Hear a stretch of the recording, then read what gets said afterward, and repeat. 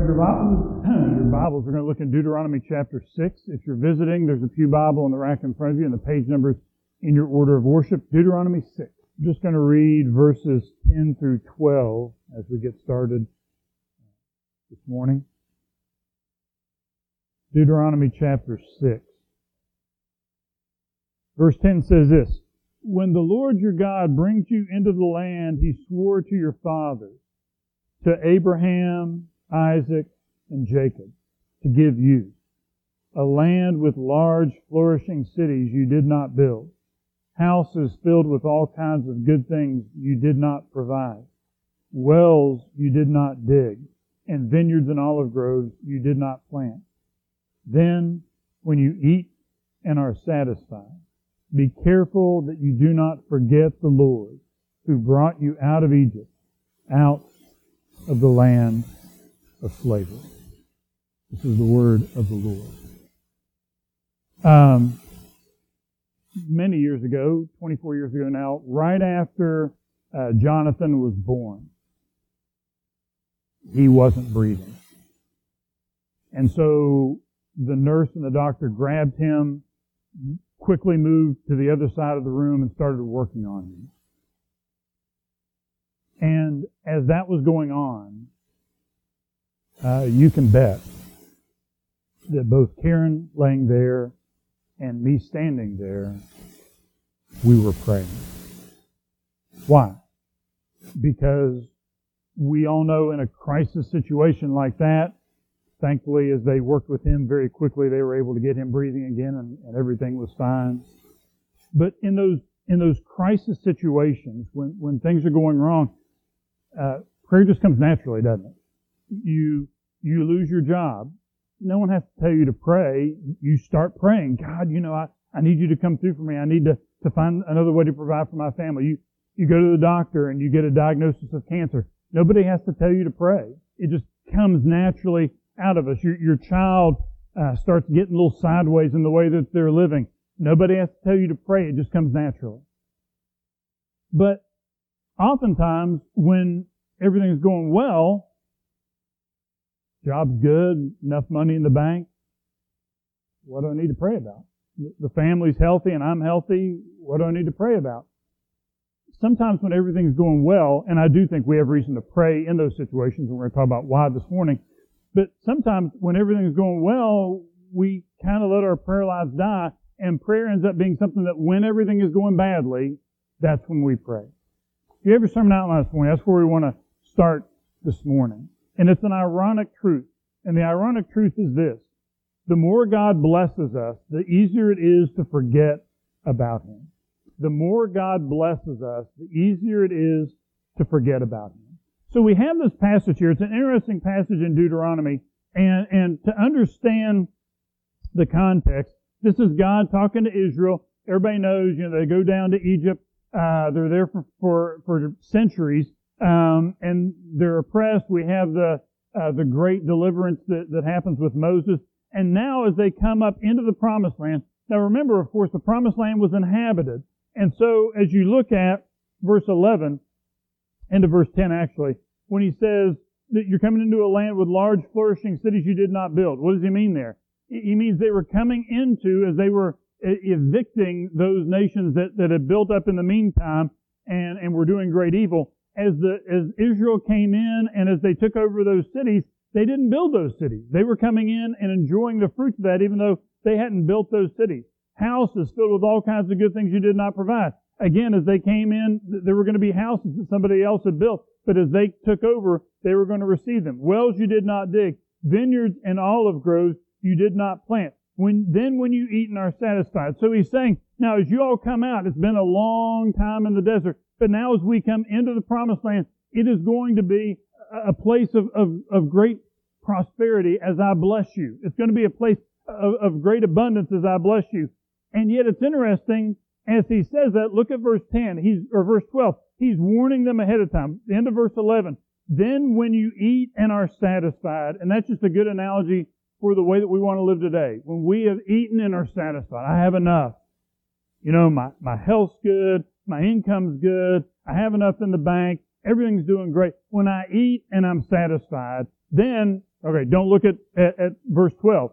Then, what we would like to say at the end is, and when you eat and are satisfied, you are not going to be able to praise God enough for all the blessings that He's given, for how good He's been to you. Your heart's just going to overflow with blessings for God, and you will not be able to stop praising Him and praying to Him because He's been so good to you. That's not what it says, is it? What's verse 12 say?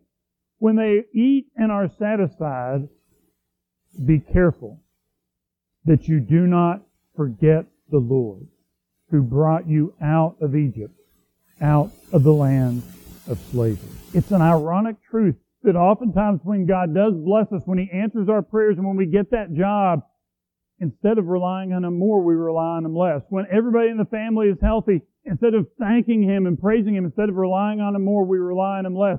Oftentimes it is the blessings that cause us, when we are living that life that we have desired, to begin to lay God aside.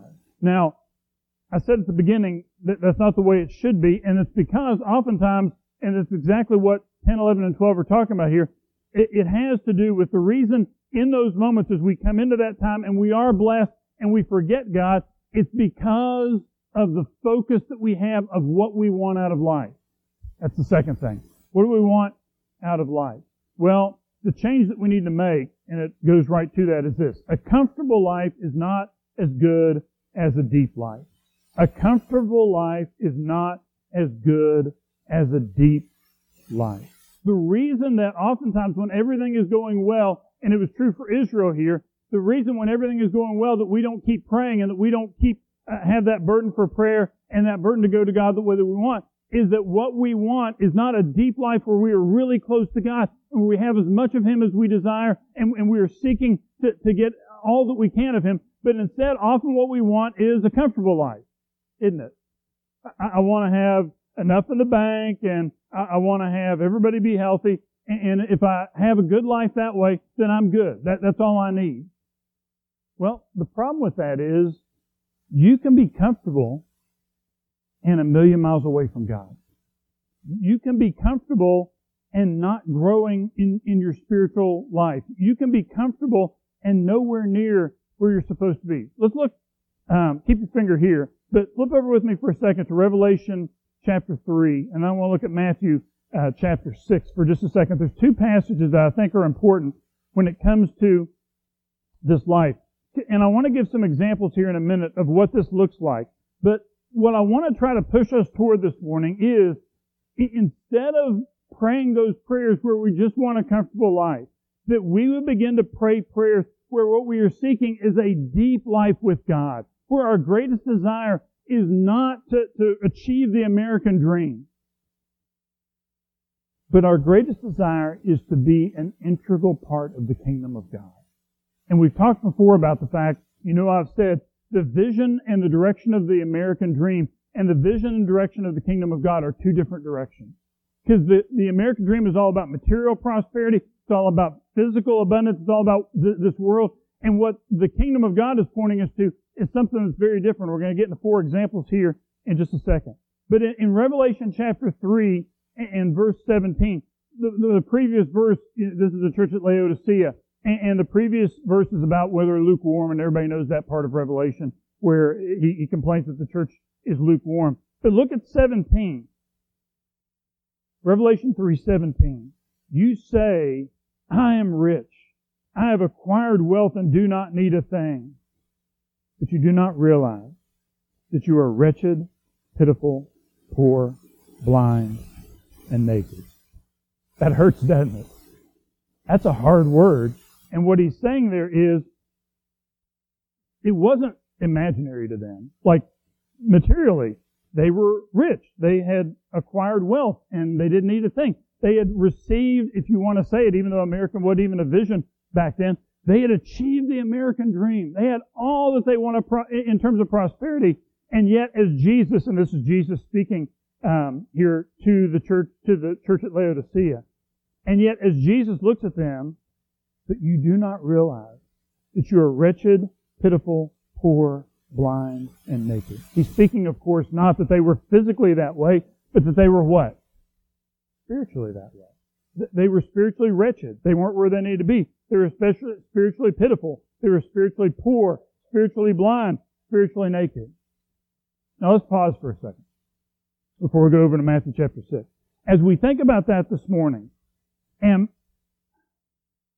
how much, if our prayer life is focused on being comfortable, is it possible this morning that when we are praying, and there's nothing wrong with praying for a good job, there's nothing wrong with praying for our family to be healthy, but when that's all that our prayers are about, are the physical things, is it possible this morning that for some of us, we have achieved some level of that? We kind of look around and we're comfortable and we like where we're at, and that we're like, man, I'm so thankful for the life that I lead, and we think that we're in a good place, even though we're kind of ignoring God because we're comfortable, that Jesus might look at some of us and say, you think that you don't need a thing, but in reality, you're wretched, pitiful, poor, blind, and naked.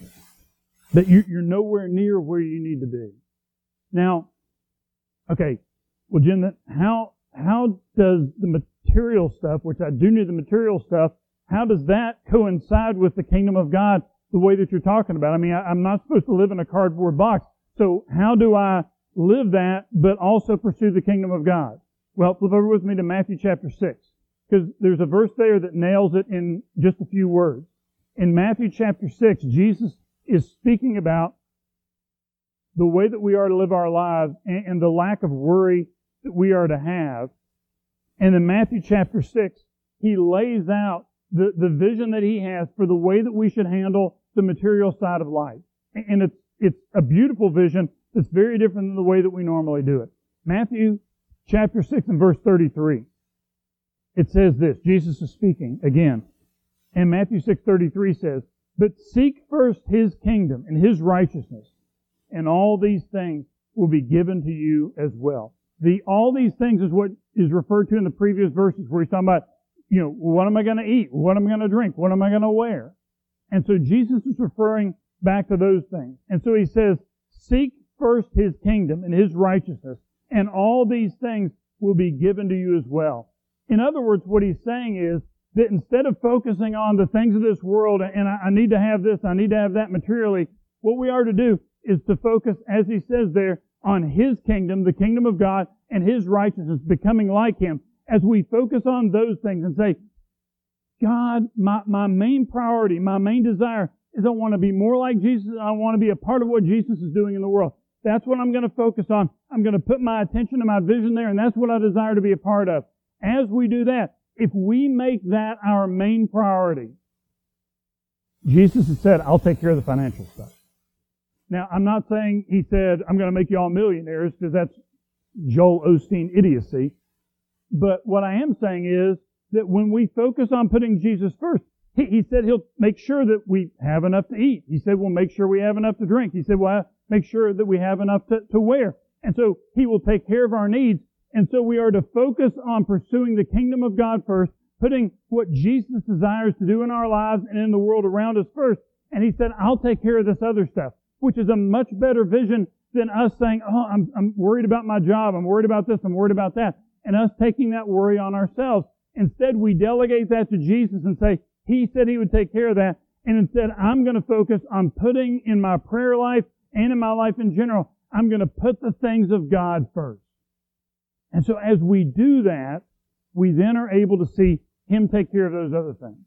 So, that leads us back to the original question, and I want to give 4 examples. So as we think about our prayer lives, when we get comfortable, we just kind of forget to pray. If we instead want a deep life, if we want to be close to God, if we want to be as near to Jesus as we can be, how would that change our prayer life? What would be some of the things that maybe I would start praying about if that was my priority instead of just the material things and the things of comfort? I want to give 4 examples this morning. We're not going to take the time to look up the passages, but I want to give 4 examples this morning of things, if we are putting the kingdom first and we're putting Jesus first, what our prayer life might start to look like. So let's look at these 4 examples. First steps on how to do that. First steps on how to do that. Number 1, I want to advance His kingdom by seeing people saved. I want to advance His kingdom by seeing people saved. So one of the things that we need to desire, and Bill Cook was talking about this in Sunday school this morning, is that as we recognize this morning that the greatest thing in the world that can happen to somebody, the greatest thing in the world that can happen to somebody is that they meet Jesus Christ. That deserves more amens than that. The greatest thing that can happen to somebody is they meet Jesus Christ. And so, if I believe that, and if I believe that Jesus is the greatest thing that has happened to me in my life, then one of the things I want to do is that I want, as I look around at my coworkers and my family members and others that don't know Jesus, then I want to be praying for them that they will come to the knowledge of Christ. And that's where we get into the good old Bible where it talks about a burden.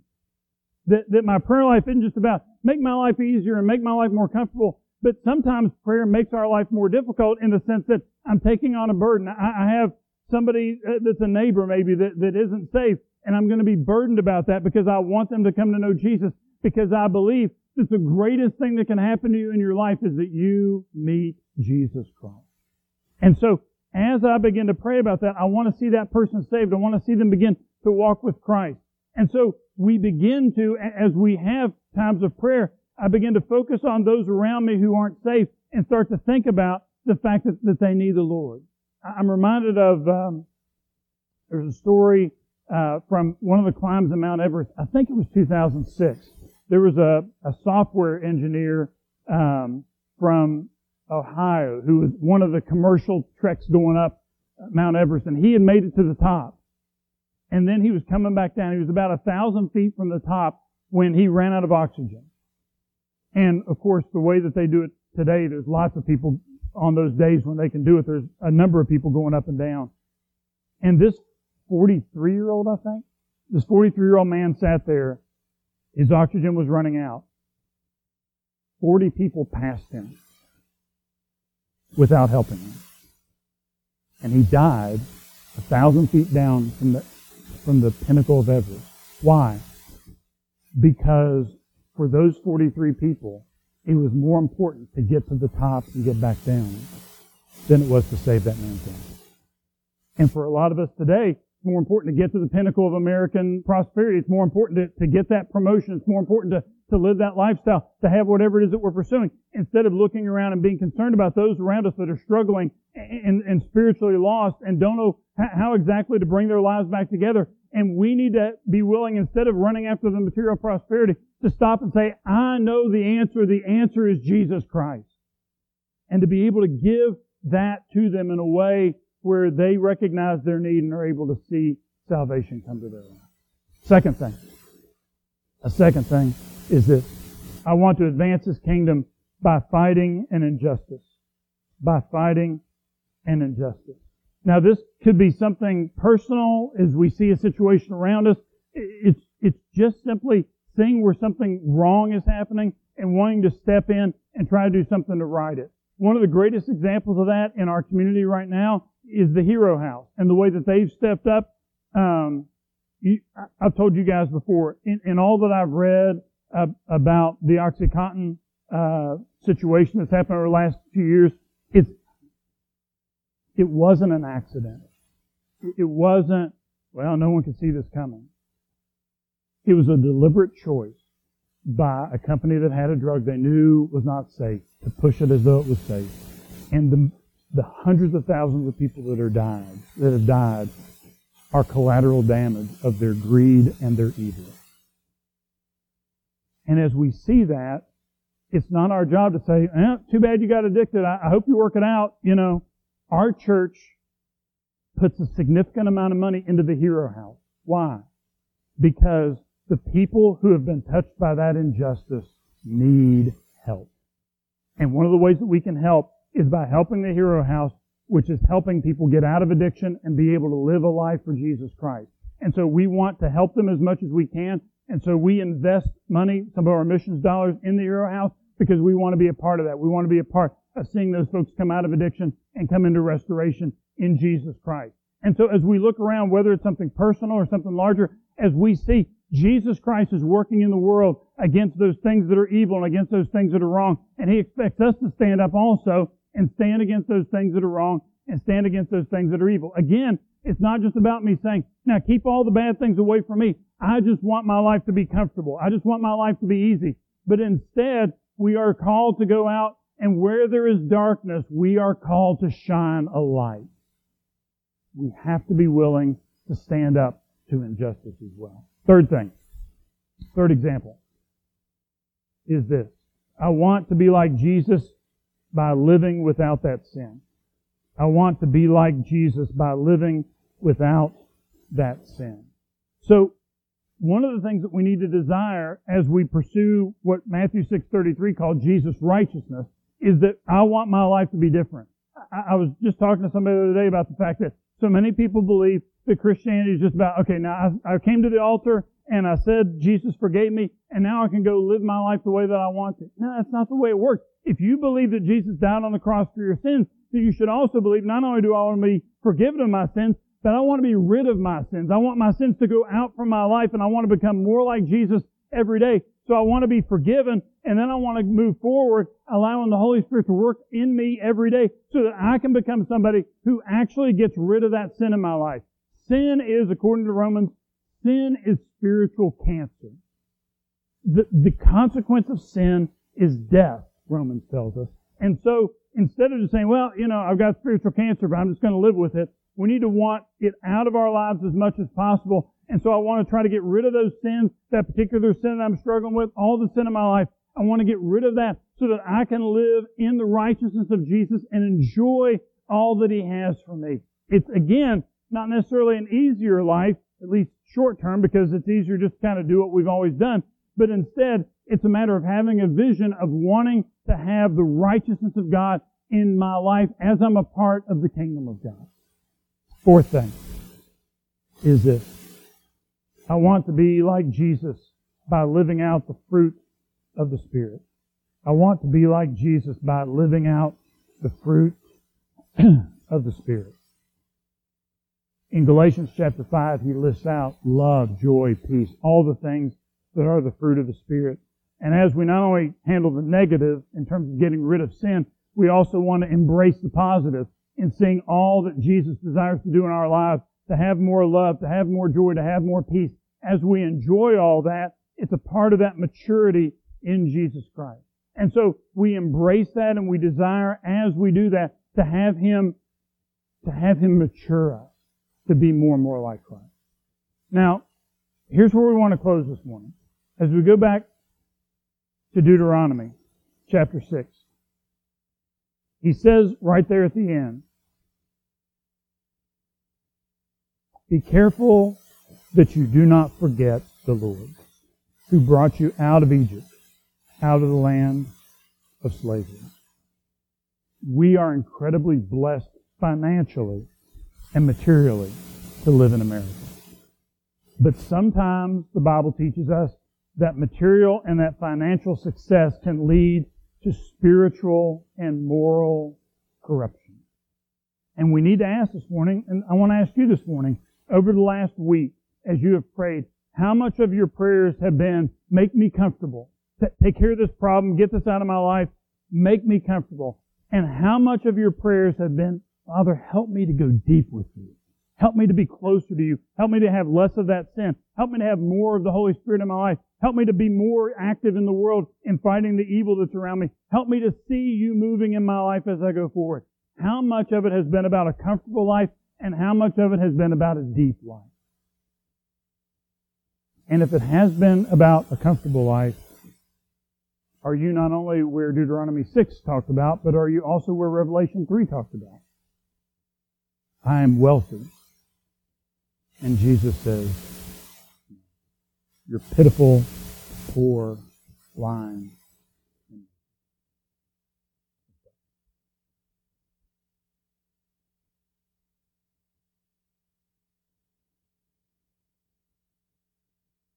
Father, I pray this morning that you would help us to recognize when we keep it shallow and when we're just interested in our own comfort. And Father, I pray this morning that we might desire you above all else.